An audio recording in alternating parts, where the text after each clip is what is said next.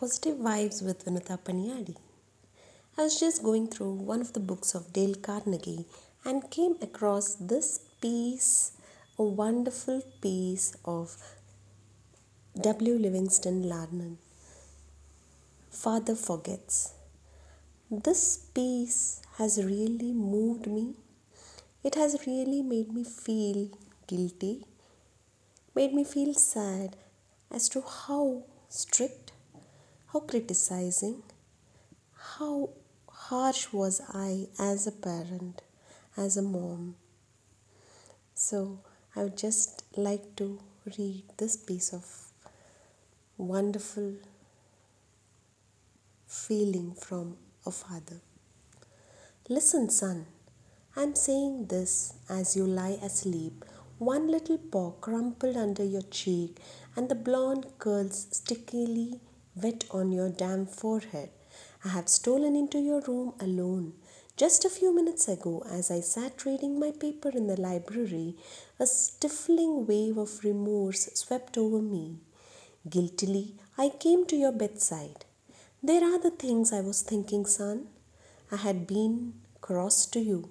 I scolded you as you were dressing for school because you gave your face merely a dab with a towel. I took you to task for not cleaning your shoes. I called out angrily when you threw some of your things on the floor. At breakfast, I found fault too. You spilled things, you gulped down your food, you put your elbows on the table. You spread butter too thick on your bread, and as you started off to play and I made for my train, you turned and waved a hand and called, "Goodbye, Daddy." And I frowned and said in reply, "Hold your shoulders back." Then it began all over again in late afternoon. As I came up the road, I spied you down on your knees playing marbles. There were holes in your stockings. I humiliated you before your boyfriends by marching you ahead of me to the house. Stockings were expensive, and if you had to buy them, you would be careful. Imagine that, son, from a father. Do you remember later when I was reading in the library how you came in timidly with a sort of hurt look in your eyes?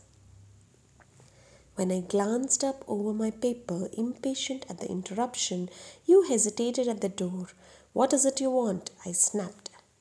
You said nothing but ran across in one tempestuous plunge and threw your arms around my neck and kissed me, and your small arms tightened with an affection that God had set blooming in your heart, and which even neglect could not wither. And then you were gone, pattering up the stairs. Well, son, it was shortly afterwards that my paper slipped from my hands and terrible sickening fear came over me. What has habit been doing to me? The habit of finding fault, of reprimanding. This was my reward to you for being a boy.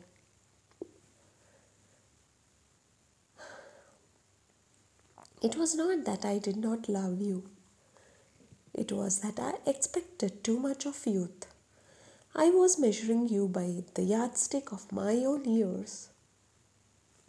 And there was so much that was good and fine and true in your character. The little heart of you was as big as the dawn itself over the wide hills. This was shown by your spontaneous impulse to rush in and kiss me good night. Nothing else matters tonight, son. I have come to your bedside in the darkness, and I have knelt there ashamed.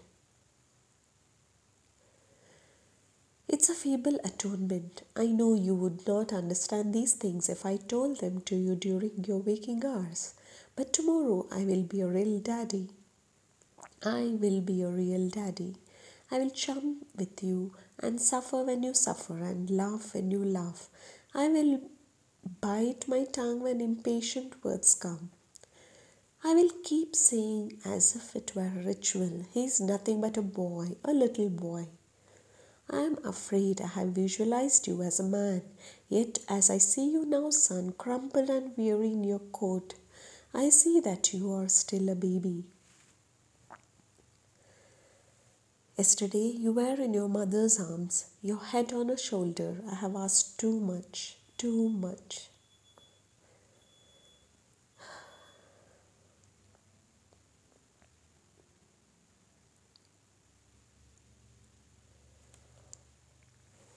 All I've learned with this is don't criticize, condemn, or complain.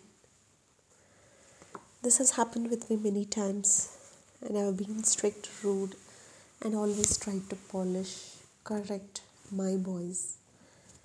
In a way, I have changed myself, I have polished myself, and actually, they have helped me grow.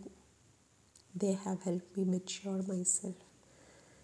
And my kids are my strength.